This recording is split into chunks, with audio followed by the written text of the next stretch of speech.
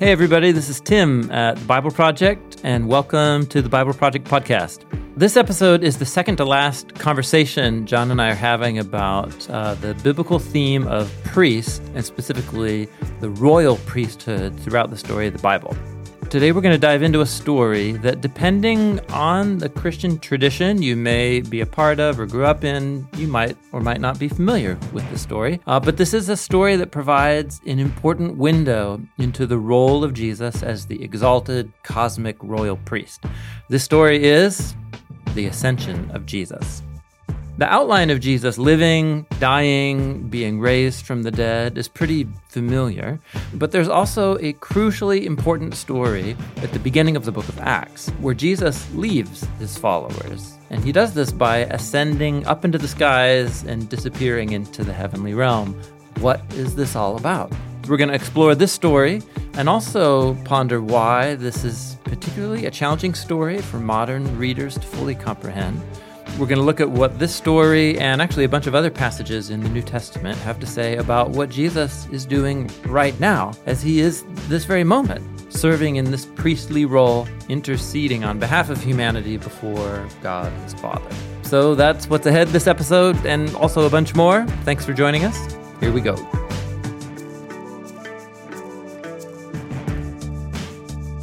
Today we're going to finish our conversation talking about this theme of the priesthood. Yes. The royal priesthood. The royal priesthood. And we've gotten through the whole story of the Bible up to Jesus and talked about Jesus acting like a priest, doing things like a priest, having a show-off, not a show-off, what's that called? Showdown. A showdown with the high priest, Caiaphas. Yeah, he's showing off a little bit. Yeah, in the way that Jesus does. Yeah. And how do the people who follow Jesus, how does that wrap in this idea of the priesthood? And then also, where's this all heading? It started in a garden with humanity who were called to be priests, essentially, working with God on his behalf, imaging God, and doing this in this royal vocation, like kings and queens, over creation. That's where it begins. That all falls apart. But there's this hope of this redemption of that. Mm-hmm. So I think that's what we're going to talk about today. Yep. Yeah, cool. That's right. Now, one added dynamic to this, if you are a podcast listener and have been listening through the series, you won't know this. But we recorded the first 5 episodes of this series a while ago. Yeah. And then we took a break, started just writing, and we realized that this theme video is actually going to become a theme series. That's right. So, which we don't normally do. We kind of did it with the Spiritual Being series. Yeah, that's right. Yeah. And that we did a video on God, which was a big topic in and of itself. And then we realized, man, there's so much cool stuff about the Elohim. Yeah, that's right. We could do a whole series. So that was kind of a theme series. This video on priesthood, what actually happened was, and I think I told you this, but maybe the listeners would enjoy it hearing about too, is that we want to do some more work on our website so that you can dig in deeper to these ideas after watching a video, like modules. We're throwing out the word quick study, some sort of kind of like interactive thing. And so I was writing one for this series, and I just like got so deep into it and saw how lovely like it is to be able to take every step slowly. Talk about Abraham and Melchizedek and Isaac, and then that just being a video. Yeah. And then talk about Moses and Aaron and the tabernacle and that just being a video. Yeah. And just really slowly walking through it, I just got attached to like, let's slow down. And you were like, okay. Yeah. Let's slow down. Let's slow down. So this will actually be a 6-part video series called The Royal Priest, or Royal Priesthood, probably Royal Priest, the Hood. The Hood, the Robin Hood. Yeah. So where we're at then in those 6 steps, it'll be about Adam and Eve as the first royal priests, how they forfeit their calling and vocation. Video 1. Video 2 will be about how Abraham is called to mediate God's blessing to the world. He meets a royal priest and ends up having to act as a priest to give up his own son for his sins. Yep. And God provides a substitute. It's video 2. Yep.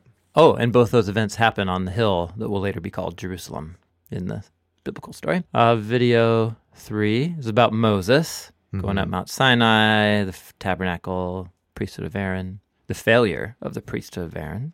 Video 4 will be about David, who rekindles the royal priesthood of Melchizedek in Jerusalem and then fails.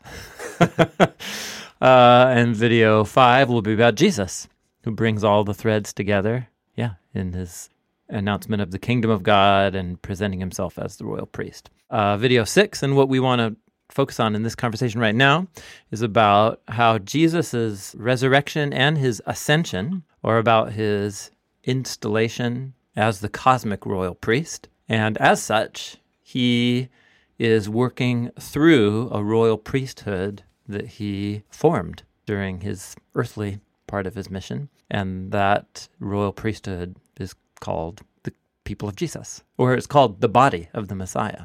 His body on earth takes the form of a royal priesthood, which is his followers. So it's kind of this dual, Jesus, royal priest, in the spiritual realm corresponding to his earthly body, which is his people doing royal priesthood stuff right now until the new creation. That's what this video will be about. I think what's interesting to me is that normally when we get to this part of a theme, there isn't some big surprising twist after Jesus. It feels like get to Jesus, that's this kind of nice surprise, bring everything together in a way that you kind of were expecting, but not fully understanding. And then you see his life, death, and resurrection through that lens. Then I feel like the story of us, his followers, and then this hope for new creation just kind of feels like this natural flow. Yeah. What you're talking about is this kind of mystical and feels like a curveball of like, okay, we got the royal priest. Now he's going to be seated in heaven in the spiritual way, while his continued work on earth is now this amalgamation of his followers. Which is like, there wasn't any hints of that. Well, maybe there was. Maybe you can walk me through that. But like, it just feels like, whoa, that feels like out of left field. Oh, interesting. A little bit. Okay, yeah, then let's talk about it. Because I, the way I see it, it's in total continuity with what has already been before. Okay, both because this will be the concluding video and because we're now 6 conversations in, let's go back to just some elemental points from the very beginning about the connection between heaven and earth and God and humanity in the Garden of Eden.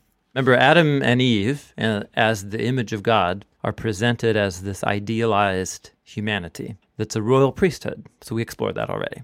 But, and I can't remember if we said it this clearly in our conversations, but we came to a clarity in the script. And I've never said it this way before, but forcing to write this out really helped me, that there's this parallel, this is on page 40 of the notes, the connection between a sacred space and then the people who inhabit and work in that sacred space. There's an important analogy or parallel between them. So, we made a video about how the ideal goal of creation from the Garden of Eden and forward into new creation is for the union of heaven and earth. And so the Garden of Eden represents that. It's a space, it's a high place in the skies where heaven and earth are one, where divine and human meet together and work together. And later, the tabernacle represents that as well. Exactly. That's a concept of the overlap of heaven and earth in a place. But then you have the overlap of divine and human in the people who live and work in that place. And so with Adam and Eve as the image of God, as royal priests. And then later with the tabernacle or temple with the priests who work there. But the whole point is that they are also a meeting place of heaven and earth in their very person. In Genesis 1 and 2, they are the image of God. You look at these figures and you say, whoa, that's like God. They are like God. I am looking at an image, a reflection of who God is. That's right. And so they represent God to the creation, but then they also are themselves creations that represent creation back to God. They're representing God to themselves. We are representing God to ourselves. Oh, well, I'm thinking more if you have divine, and then you have God, and then creation. And then in this middle spot are these priestly humans who are creatures.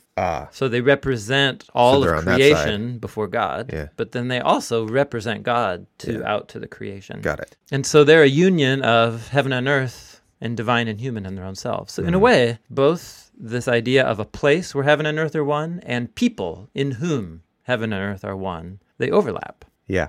in Genesis 1. That analogy I think is significant because they both point to the same thing, a place and a people where divine life, love, and God's character become one with creation, joined in unity. So as you go through the storyline of the Bible, then, the role of these sacred people who live and work in the sacred space, The priests. The priests, they establish it, they have a job description, they have duties that emerge from it. And I think there's 3 parts of that duty. They overlap, but I think they're distinct enough. What would be kind of cool is to begin this video was just saying, okay, let's go back and let's just remember, here's about this overlap of place and people. And here's what Adam and Eve and what the priests are called to do. You could use these 3 categories to talk about what they do. The first is worship. We looked at Adam and Eve, that little job description. They were there to work and care for the garden in Genesis 2. And we looked at those 2 words because the word work, avad, is the same word as to worship, or the priestly activity of working and worshiping in the temple. There's a phrase that N.T. Wright, New Testament scholar, uses as a shorthand for this that really stuck in my imagination. He talks about the priests were these representatives who gather up the inarticulate noise of creation and direct and transform it into praise towards God. So think about the great creation psalms in the book of Psalms, Psalm 104, Psalm 148, and they just start taking you on a tour through the cosmos of all, the heavens and the creatures in the sea and the creatures in the mountains and all of this. And they talk about how the creatures are talking to God, crying out to God. The oceans roar with their cry rising up, but it's inarticulate. It's noise, bird song, lions roaring. I mean, for God, it's not noise. I mean, God would know what it is. Oh yeah. By using the word noise, maybe that preloads it with a bit of a negative. I just mean it's sound. All right. But one of the roles of the priests, and then this is really highlighted in the book of Chronicles, really cares about this, is about how part of the priestly duties were to organize themselves into groups and choirs with rhythms of prayer and praise. And so this phrase of N.T. Wright's, they turn the sound of creation, how about instead of noise? Okay. The sound of creation, they transform it into articulate praise to honor the Creator. That's a key part of the human vocation. Transform natural sounds Yeah. into something Yeah. that we would call beautiful, worshipful. Yeah. So let's maybe step out of the biblical imagination. So on one level, there's not much different than like the bird chirping, in the morning to the other bird, and then me talking to my sons in the morning about what they want for breakfast. Just sound waves, Yeah. different frequencies. Yeah. It's just 2 biological creatures. They have vocal cords Yeah. or whatever, they make sounds Right. to communicate to each other. Okay. But in the biblical imagination, there's the sound of creation, but then what humans are doing is an extremely sophisticated, code system of sounds Yeah. that communicate meaning. And I think that's essentially what the act of praise and worship is. It's taking what is less articulate, the sounds of creation, and turning them into meaningful statements of honor towards God. Worship. Man, we could do a whole hour on worship. We could, and perhaps we should. Man, it'd be good word study. Mm-hmm. Avad, is that right? Mm-hmm. Yeah. Because when we talked about it last, we talked about a lot through this lens of work and worship. Yes. Yeah. And that's a really interesting thread Totally. that I feel like I still want to track Yeah. down with you. Yeah. Now you're taking us slightly different place with it, saying there's also an element to worship which is transforming sound. And you just kind of scratched a little bit of an itch, maybe, that I'm just like, well, that sounds really interesting. Let's keep talking about it. Okay. But Yeah, got I it. feel like we kind of have to leave it there. But Okay.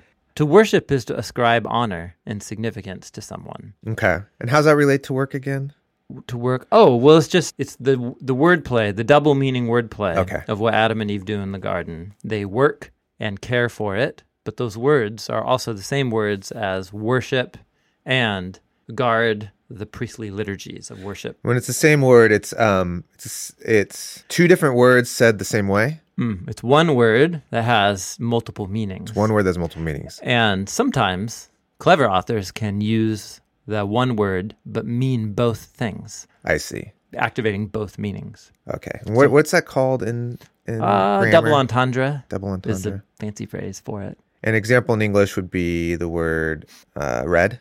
Like I read something, or the color red. Oh, Said the same way. it's a little bit different. It would be the one word, but that has two distinct meanings, but you're actually trying to activate both of them. What you just described was homonym, which is two different words, but are spelled with the same letters.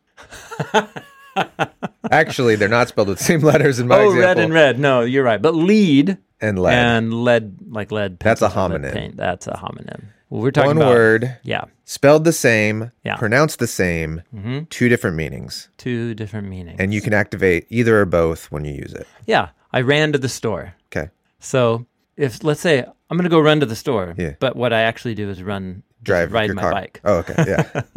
which I often do to go to the store. But since I'm riding my bike really fast, because maybe I need to get something in a hurry, I am running. I mean it in the sense of to run means to go fast. Even though what I'm actually doing is just... Well, that example seems like more like a turn of phrase that gets kind of coined into something more than what it literally meant. But sure. But on one level, the word run means to use your legs in Yes. like fast, whatever, locomotion. I see. But it can also be used metaphorically to describe any way that you might get somewhere quickly. Okay. So on that level, the idea of working Yep. and worshiping really closely embedded in Hebrew thought. They're the same word. They're the exact same word. Correct. But you would know that there's two different meanings, but you would also know that they're very intimately connected as kind of this one Yeah. word. So and in the Eden story, on one level, they are working, that is, in a garden, like as farmers. Yeah. But on another level, they are also depicted as royal priests. And so their working in the garden is their liturgy. It is their act of doing ritual worship, which in the temple corresponded to working with the sacrifices, lighting incense, and singing in choirs and saying aloud these prayers. Okay, so one of the acts of work, one of their jobs Yeah, was to create Yeah. beautiful sounds correct. And direct them towards God. and direct them towards God. Yep. Okay. There it is. I see. And you're right. We could discuss that much more in depth, and perhaps we should one day. Cool. So that was one of their one of their work is Yep. sound Yep. generation. Beautiful sound generation. Beautiful sound and directing it towards the honor of God as creator of all things.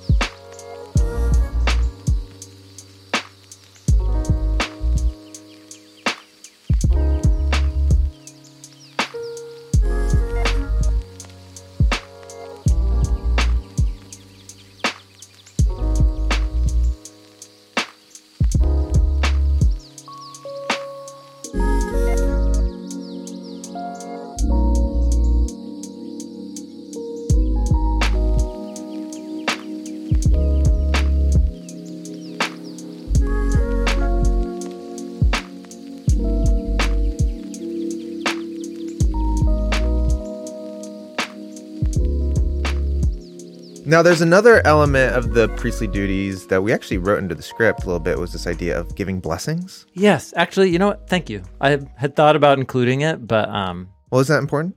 it is important. Okay. Yeah. So I'm just going to add it to my notes right now. I love that you thought about it. So blessing, in Genesis 1, blessing is about God building into creation the potential to multiply and become more abundant as a divine gift. And then... Really? I haven't heard you phrase it that way. Yeah, the blessing is about realizing the abundance and potential that is built into creation. That's cool. That's what the word is referring to in Genesis 1. And so what the priests do is they become mediators. Well, the family of Abraham as a whole is supposed to become a mediator of that blessing Right. to the nations. And then one family in particular in the family of Abraham the priestly line is to become the mediator of that blessing. So for sure. And the blessing of Aaron. Yeah. In number 6, may the Lord bless you and keep you, cause his face to shine upon you, show you favor. May the Lord lift his countenance to you and give you shalom. And the priests were to raise their hands towards the people and in that moment become representatives of God and God's blessing. So in Genesis 1, God blesses each day, right? He blesses the creatures on day 5, and he blesses the humans on day 6. Okay. And you're saying that is saying there is a lot of potential. Be fruitful and multiply Here. is the blessing. And he blessed them, saying, be fruitful and multiply. Okay. So discover and kind of experience multiplication Yeah. and Shalom, abundance. abundance. Yeah, for sure we need to do a word study on blessing. Yes. In fact, we were doing that season outline. You wanted to do apocalyptic, and I wanted to ask you about that because we kind of did. Well, we did a video on how to read apocalyptic, but the idea of doing a word study of just a short little compact, it's about your eyes being open to a moment or place where heaven and earth are one. I like the idea of consolidating it into a short little word study. I like it too, but I feel like we kind of got into that territory. I'm with you. But yeah. The blessing. Well, blessing and worship, I feel like both those would be really good. Yeah. It's good, John. It's good. Okay. So what we're doing right now is we just talked about 2 things. One, the ideal of what the garden represents is a place where heaven and earth are one. The royal priests of Adam and Eve and the priests throughout the Bible are people in whom heaven and earth, divine and human, are one. Mm-hmm. And what do those people do in that place? They worship. They represent God to people and people to God. They intercede when there's something of concern.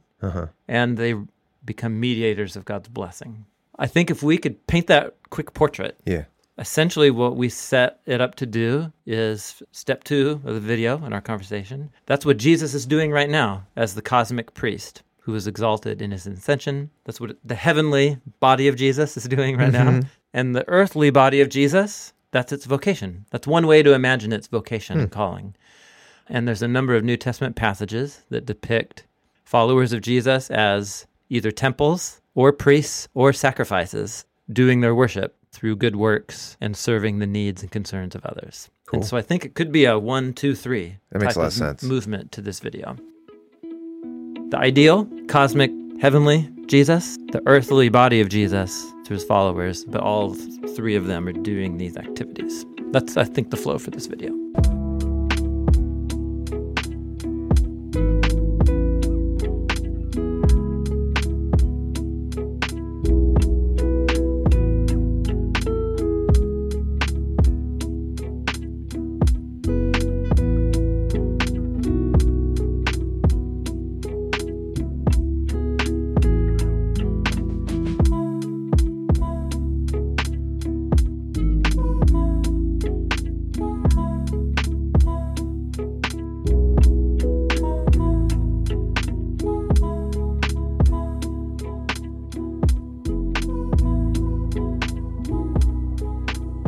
So already in this series, we've talked about how Jesus was presented in the Gospels as a royal priest. Yeah.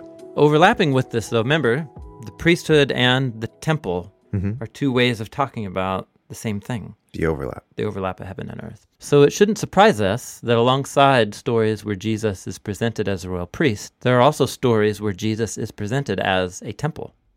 Not just a person who represents God to people and people to God, but actually as the place where heaven and earth meet. And this is going to help us because there are a number of texts in the New Testament where Jesus' followers are called both temples and priests in the same paragraphs even.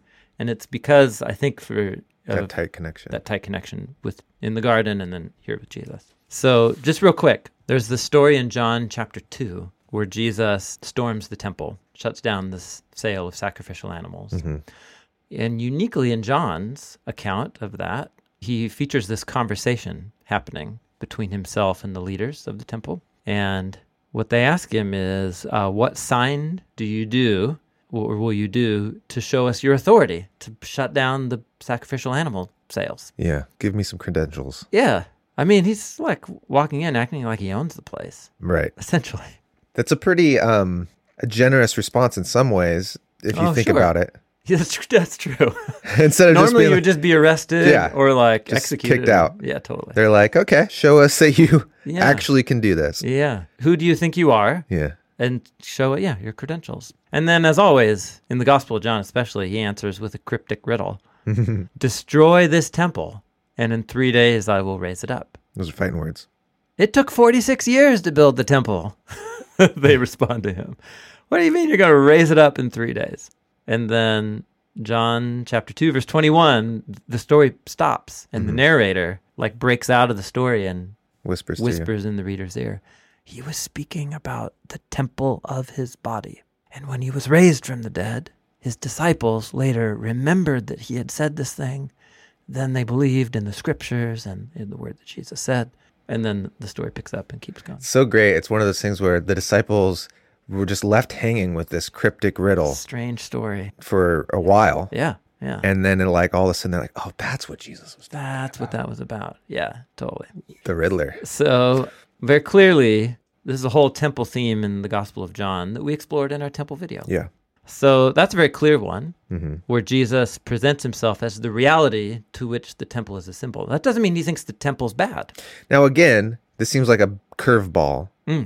Is there anywhere in the story that kind of leads you to go, oh, I guess I see how we got there, that a person is a temple? Oh, I see. Well, I think it leads us back to that tight connection in the Garden of Eden. The idea is that a place and a people in whom heaven and earth are one. And what progressively happens in the Hebrew Bible is that the tabernacle and the temple, with their respective priesthoods, are diminished, degraded, abused, and what it all points towards is a more perfect union of heaven and earth, realized not just in a place, but in a place that is a person. So there's also a little saying of Jesus in the Gospel of Matthew that I think has a lot of temple connotations. Do you see it there in Matthew 18:20? I think this is a fairly well-known saying of Jesus. Yes. Here, I'll let you read it. For where 2 or 3 have gathered together in my name, I am there in the middle of them. Yes. Yeah. This was used often when you have a little small group. Love it. Little rogue Bible study. And you're like, hey, this is still important. Yes. Yeah. It doesn't matter if there's 300 or 3. Yeah. Jesus is here. Jesus is here. Yeah. And that's true. I mean, that's what he's saying. Yeah. But for Jesus to talk about when a group of my people are together and I am there in the middle of them, that's activating how the Holy of Holies was in the middle of the temple complex. Okay. And then remember, in the Garden of Eden narrative, it very specifically locates the tree of life in the middle. Yeah. And so Jesus is for sure, it's another one of these dense sayings of Jesus where he uses temple and Eden topography to talk about himself. When you gather together, Yeah. remember that you're gathering around me, and I am the temple, I am the tree of life. Yeah. I am in the middle. Yeah, I'm in the middle. I'm in the middle of you. Which means that my people are gathering as a kind of temple as well. He doesn't talk about any buildings here. It's just whenever my followers get together and I am in the middle, you've got a temple. You've got the reality to which the temple was pointing. There are other passages, but I just wanted to kind of tee up that theme about Jesus as the temple, as the one in whom heaven and earth are one. So that goes alongside the portrait of Jesus as the royal priest that we explored earlier in this series. What's important is how those things come together in the story of Jesus' ascension. Okay. And, I was thinking about this. In all of our discussions, we've actually usually bundled together the events of Jesus' crucifixion, his resurrection, and his ascension into the heavenly realms. Or we don't really talk about the ascension. Or the ascension just gets underplayed. Yeah. So actually, let me just quick plug a book I recently read, a short book by a friend, New Testament scholar, Patrick Schreiner. Oh, it's just called The Ascension of Christ. It's in a little series just called Short Studies in Biblical Theology. He both addresses why, kind of a short survey of church history, why the ascension tends to be neglected in non-liturgical traditions of Christianity. In any traditions that follow the church calendar, it's like built into the annual calendar, Ascension Sunday. But non-liturgical traditions don't really skip it. Yeah, don't have kind of underplayed it. And it's actually a really significant pivot moment in the New Testament, as we're going to see right here, because it's the moment where Jesus's mission goes to its next stage, from launching the kingdom of God on earth, that is, as it is in heaven, but then taking his seat at the right hand as the cosmic high priest in the spiritual realm to do there things that correspond to what the priest would do on earth. So the ascension, shall we take a quick dive? Do it.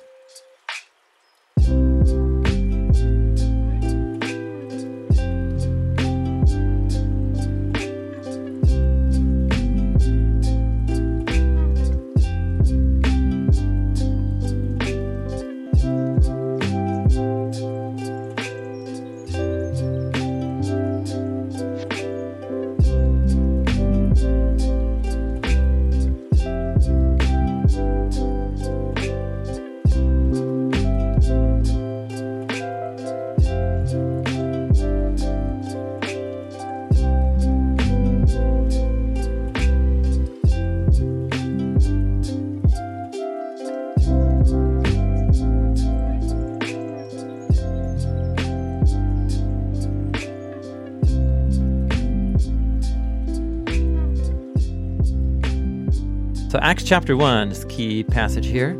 I've selected kind of the sections of it. Maybe I'll let you read it. Acts 1, 3 through 9. These he also presented himself alive. This is Jesus. Yeah. Jesus presented himself alive after his suffering, meaning his death, His death, yep. by many convincing proofs, appearing to them over a period of 40 days and speaking of the things concerning the kingdom of God. He said to them, "It's not for you to know times or epochs which the Father has fixed by his own authority, but you will receive power when the Holy Spirit has come upon you, and you shall be my witnesses both in Jerusalem and in all Judea and Samaria and even to the remotest parts of the earth."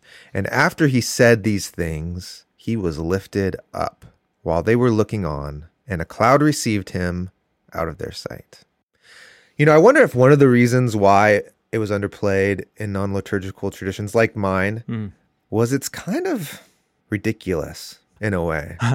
By ridiculous, you mean if you try and think about these... A human floating up into the sky. I understand, yeah. It's like, where's he going? Totally. He's going to hit the atmosphere, and then what? So part of what makes it feel that way to you is that you're adapting it to your own modern cosmology, yes, right? Yeah.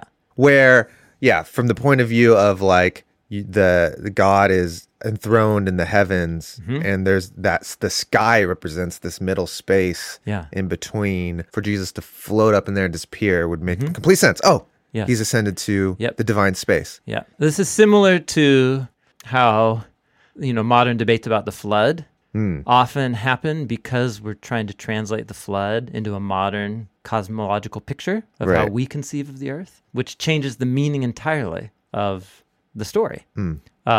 Because the flood story makes the sense that it does within a conception where there's the waters above and the waters below. Oh, where, the waters come down and it's the from collapse. below. Yeah, it's the collapse of the cosmos. It's the undoing of Genesis 1. So similarly here, these key words, he was lifted up and a cloud received him. These are glowing hyperlinks that make the sense they do within the biblical cosmology of the skies as the realm of God's transcendent throne that are not separate from earth, but above it and overlap with it through the temple. Because he could have just like a fog could have come over, and he could have been standing on the ground, and then you look over, you look back, Jesus is gone. Yeah, I think here we're at this place where Luke has purposefully chosen the wording based on the scriptural imagery that he's hyperlinking to. And so I think we have to become a little more humble to say what he's trying to communicate is less what you would see if a video camera was there, but the meaning of what happened. What happened is that Jesus disappeared. Yeah. Well, we don't know. I mean, maybe Jesus did do it for the same purpose. Totally. But I'm just saying on a basic level, Jesus was here in person. Yes. Over a period of 40 days. And then out of their sight. Then he was gone. They didn't see him anymore. And the two images used to describe here transitioning to not here are lifted up and a cloud receiving him. And is this Daniel 7 stuff? So it's fascinating. Being lifted up, this is the bottom page 41, is the key motif threaded through the book of Isaiah. Where when Isaiah in his temple vision, he wakes up and he sees Yahweh sitting on a throne, lifted up and exalted. And then there's high and low motifs, or a big motif throughout the book of Isaiah as a whole. And it culminates in the suffering servant poem. The famous suffering servant poem begins 53? with God saying, "Look, my servant will prosper. He will be high and lifted up and greatly exalted." Yeah. And then it goes on and says, this is Isaiah 52, verse 13 and following. 52. He will be high and lifted up and greatly exalted. And just as many were astonished at you, my people, so his appearance was marred more than any man, his form more than the sons of man. And in this way he will sprinkle many nations. That's the atonement. Alluding to the sprinkling of blood on the atonement lid cover. And so kings will shut their mouths on account of him, for what they had not been told they will see. So this is about, through his suffering, the servant is exalted to a place of divine royalty and status. And this was the same imagery of being lifted up on the cross, too. Exactly. So in a way, the cross is one part of his enthronement. Yeah. The resurrection is also part of his enthronement. And the ascension is another aspect. They all work together. They're like bundled images. Need a little enthronement video. Totally. But the ascension is clearly the culminating act of this three-part crucifixion, resurrection, ascension. So that's for sure where Luke's getting Jesus was lifted up. And then the cloud received him. You're right. Totally. It is Daniel 7, where in verse 13 of Daniel 7, he saw with the clouds of heaven one like a son of man coming up to the Ancient of Days and was presented before him. And then he's given a kingdom, dominion over all the peoples and people of every language. Which is what's going to happen in Acts chapter 2. Yeah, and his kingdom and so on.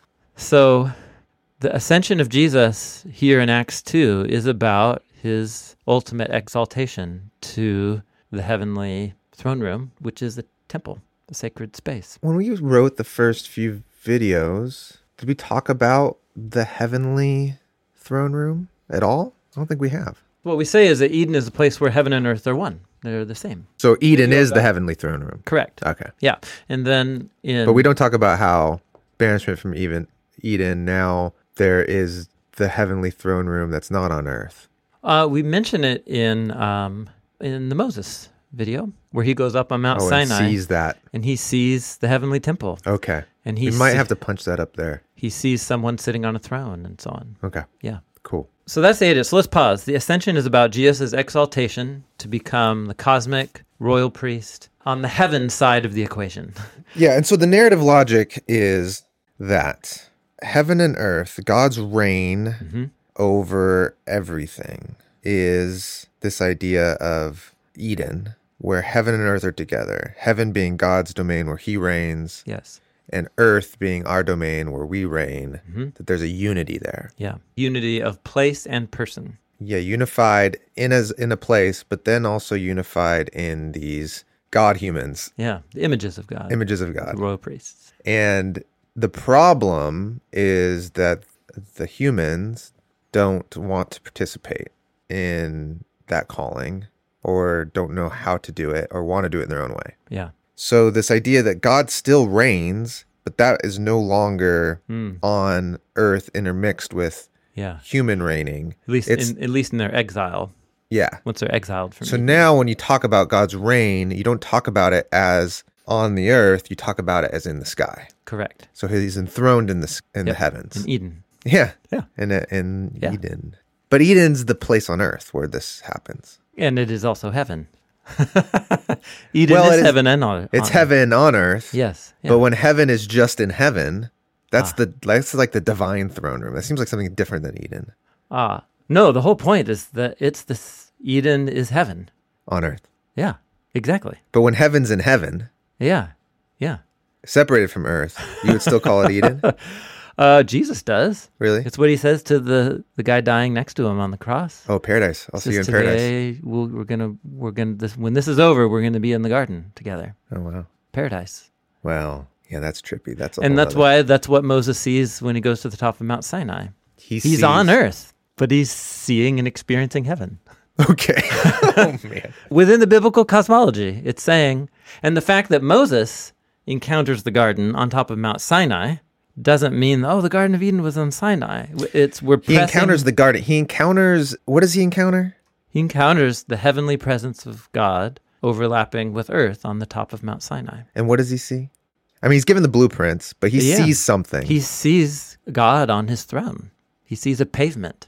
Yeah. And he sees God from the underside, as it were. Yeah. And these heavenly beings. And all that kind of stuff. He would have called that Eden. That's what Jesus calls it. Okay. So I guess the point being, you're at the narrative logic. The point is there's a place where heaven and earth are one. And that's Eden in my imagination. Eden and I want to create this category of, there's a place where heaven is just heaven outside of earth. Where like God reigns still. That's right. But he's let humans kind of reign on earth. Yep, that's right. And this becomes a conflict of kingdoms. And so Jesus is ascending to that place where God reigns. Yes. And ultimately, he still reigns earth, even though he kind of lets. And I think that's what a lot of the Psalms are about. Like, totally. You still are in control of all of this. That's right. But he's allowed this moment in creation where we're kind of running around, reigning it on our own terms. Yeah. Yeah. There are other wills, right? May your will be done here on earth as it is in heaven. So God has allowed other wills to have a certain independence. And Daniel 7 is about this human who will be trampled by the beast. Is it in the... Or he's exalted from the realm of the beast. The realm of the violent beasts. Up on a cloud. Yeah. And he sits at God's right hand in the heavenly Eden. Yeah.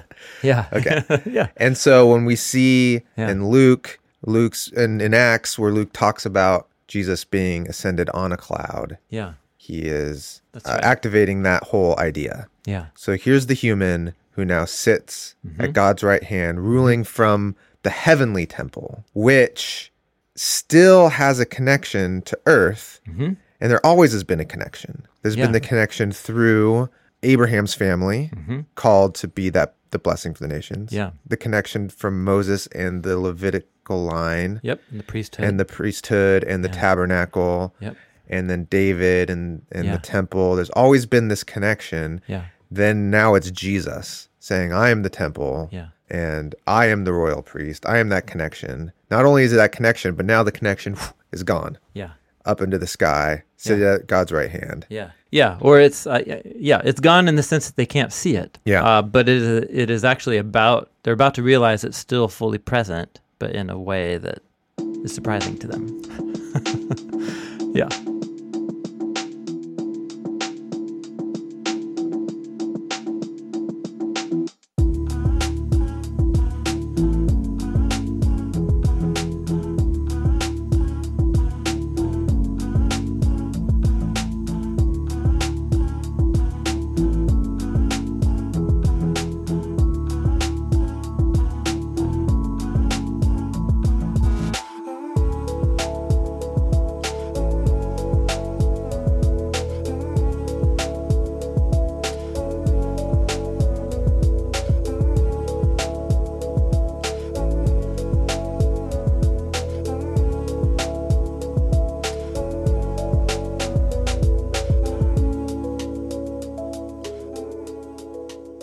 So there are two New Testament authors who explore what Jesus is doing as the exalted cosmic royal priest right now. Now that he's up there. Now that he's ruling in the heavenly temple. This is a major theme in the letter to the Hebrews, which, just as I just recently listened to an audiobook by Ben Witherington, New Testament scholar, called Priscilla. Dude, so awesome. If you want to just imaginatively think about and learn about the first generation of Messianic Jews and what it was like as the movement spread from Jerusalem to Rome, listen or read Priscilla.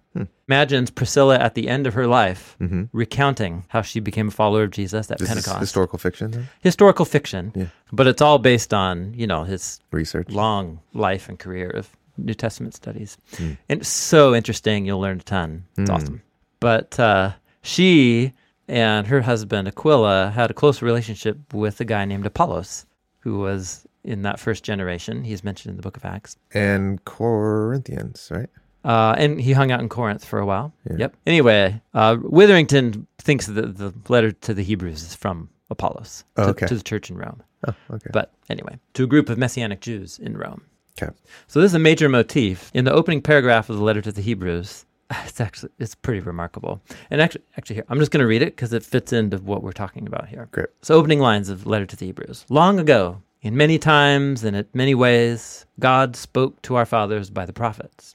But in these final days, he has spoken to us by his Son, whom he appointed as the inheritor, the heir of all things, and through whom he also created the world. He, that is the Son, is the radiance of the glory of God. He is the exact imprint of God's nature, upholding the universe by the word of his power. After making purification for sins, he sat down at the right hand of the Majesty on high. It's all, that is actually, if I remember, that's all one sentence in Greek. It's elegant. So notice he contrasts, hey, God's been speaking all along. Okay. Spoke through the prophets, but there is a culminating act of divine speech that happens through the Son. The Son is the one who will inherit all things at the end, and he's the one through whom all things are created. It's a way of saying he's the Alpha and the Omega. And inheriting, I'm sure that's activating a whole set of ideas. He becomes the one who possesses and becomes the steward and Lord of all creation. Like a child inherits something of her parents, and it becomes their own to be responsible for. Which is what humanity was supposed to be. Right? Exactly. That's exactly right. Which is what it goes on to say. Then he talks about him as, he's talking about the incarnation as the image of God. When he goes on to say he's the radiance of the glory of God. So remember, the high priest shines like the glory of God, but Jesus doesn't just have shiny clothes. He actually is that shining brilliance become human. He didn't have to put on a costume. Yeah. When he says he's the exact imprint of his nature, is that kind of saying, hey, we are images. He's the exact imprint? It's cool. He uses a Greek word. It's a Greek word, karakter. It's where we get the Greek word character. But it means a stamp. Like when you have a stamp, in their day it would be on wax, most likely. Then the impression that is left behind from the stamp. So if I stamp on a stamp, there's a moment where the actual shape of the physical stamp is hidden from me. Right. But once it goes into the wax and I lift it up, what I see left over is the karakter, the imprint.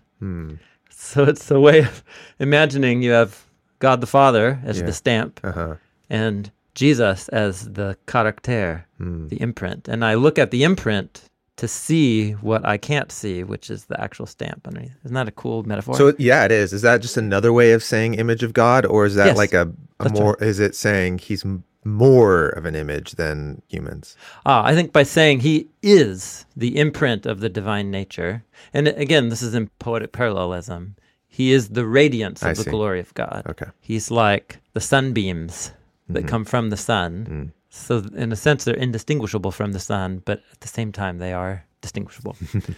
So, he's doing his best to explain the Trinity, which is, I think it actually gets really close. Good, the images. So, and then the last line is, after he made his sacrifice for sins, he sat down at the right hand. That's Psalm 110 and Daniel 7, combining it together. So, the author of Hebrews goes on, especially in chapters 7 and 8, to talk about what's he doing up there now. So he already represented us by offering a sacrifice to cover for sins, but what's he doing now? In chapter 7, he makes this long argument about how, the priests would live and die and have to offer sacrifices for themselves and for their own failures and then for the people. But Jesus, he says, is a permanent, eternal priest. And so his sacrifice was once and for all. And his sacrifice wasn't of something else. His sacrifice was of himself. Think Abraham and Isaac and Moses and David. Offering their own lives. Now, check out Hebrews chapter 8. He goes, we have such a high priest who has taken his seat at the right hand of the throne of majesty in the skies. He is, present tense, a minister in the sanctuary and in the actual tabernacle. The heavenly throne room. Yeah, which the Lord pitched, not humans. And he goes on to say that the earthly tabernacle is a copy and shadow of the heavenly things. Just as Moses was warned by God when he was about to erect the tabernacle, look and make sure that you make everything according to the pattern shown you on the mountain. So let's bring that logic together here. Right. The tabernacle and temple were reflections, symbols yeah, of the ultimate. The reality of God's throne in heaven, Yeah. which was supposed to be overlapped Yeah. with earth, but Yeah. is not currently. That's right. So what we are to imagine then is Jesus in his resurrected body, which is a trans-physical body, Right. because it can inhabit heaven and earth at the same time, is currently inhabiting the new creation, the heavenly side of the new creation, I guess. Mhm. And he's up there having sacrificed himself, but the author of Hebrews says in chapter 7:25, he always lives to make intercession for people. So he is still up there advocating on behalf of humanity. Mhm. I just love that image. Mhm. Like he's not done. Right. Like it's not as if humanity still needs someone to advocate on their behalf Hmm. and intercede for them and bring their concerns before the Father. And that's how we are to imagine the cosmic royal priest right now. It's a huge motif in the whole letter. That's interesting. Mm-hmm. So, I mean, it's very clear to me in my upbringing what it means that he was the purification. Mm-hmm. And that was a time in human history. It happened. It's done. Yeah. Although we could talk about what Paul means when he says that he's completing the Oh, suffering sure. or whatever. Yeah, But yeah, that's right. Yeah. But then this idea of continued intercession in another capacity Mm-hmm. other than purifying your sins, Mm-hmm. That's right. that to Yeah. me, I actually don't really have any Have a categories. category for. Throughout the letter, it's that the priest represents humans in their weakness, in their suffering, in their hardship. Earlier in the letter, it's why he says, we have a high priest who knows exactly our hardship and suffering because he himself experienced it. So it's someone who's advocating on behalf of his suffering, hurting people that he represents and representing their concerns and their cares before God in the same way the prophets and the priest did, I think. Yeah. That's So it's cool. not about atonement. Yeah. It's about representation. Yeah. Which was one of those things. You Yeah. talked And about. intercession. Intercession and representation are Well, it part was a of form the of priestly that. calling. Yeah. Okay. And it's a form of that intercession that we talked about, which was Yeah. if you don't need intercession because of a moral failure, Mm-hmm. but you still need intercession in that Yeah. just Life is hard, or maybe you just don't know what to do Yeah. about something. Yeah. there's confusion, Yeah. there's roadblocks, Yeah. there's frustration. These things Yeah. we all experience. Yeah. So what this image of Jesus as the cosmic royal priest interceding on behalf is, what it means to believe in the Christian God is to believe that God has included within God's own self a representative of the human plight. And our lack of wisdom, our inability to know what to do, our pain, these aren't external to God. I guess that's the point of this. God doesn't hear the cries of suffering humanity as something external to God's own self. They are themselves a part of God's own being in the person of the risen Jesus, who is making intercession on behalf of confused, hurting humans in this present moment. I think that's what this means. That within God's own being Mm-hmm. is his ability to not only hear the intercessions, but to understand them in an experiential way. Is that what you're saying? What I'm saying is more that what Christians mean by the word God includes a human who represents the concerns of humanity within the very being of God himself. God has internalized the hardship and suffering of his creation into God's own self in the person of Jesus. I think that's what it means to believe that Jesus is divine. Yeah. And that he exercises an intercession role right now on behalf of creation. Yeah. It kind of speaks again to the relentlessness of God in that he creates humanity I want you to rule with me. Crazy idea. It's not working. And then for him to actually make it so that his nature now, what I hear you saying is now his nature is, I don't know how to say it without it sounding kind of heretical, but there's this humanness to what it is to be God now. Yeah, that's right. That if Jesus is God and Jesus is human, Yes. and God is intercessing within himself the plight of humanity. Yeah. And the reason he's doing that is in order to have this relationship. Yes, of union. This union with humanity. Yeah, that's right. That it actually affected his nature. Yeah. His commitment to us is so strong that it changed who he, and that's where it sounds heretical. Yeah. God doesn't that's change. interesting. But there's something about him that... But there's something, again, we're back to the limits of what our language and categories can offer us. But I think this is part of what John is saying when he says that God is agape, that God is love. Earlier in the letter of 1 John, he talks about how Jesus is our advocate before the Father. It's the same idea. And he's talking about a divine being who doesn't just respond to the concerns of creation as a creature, but has actually internalized, made creation a part of his own being in and through Jesus. I was backing away from this phrase that God changed himself, but if God incarnated as human, and then that human transformed into this physical creature that now is both, a change has been made. Yeah. And if that human is part of what it means to be God now, seated at the right hand, there has been a change.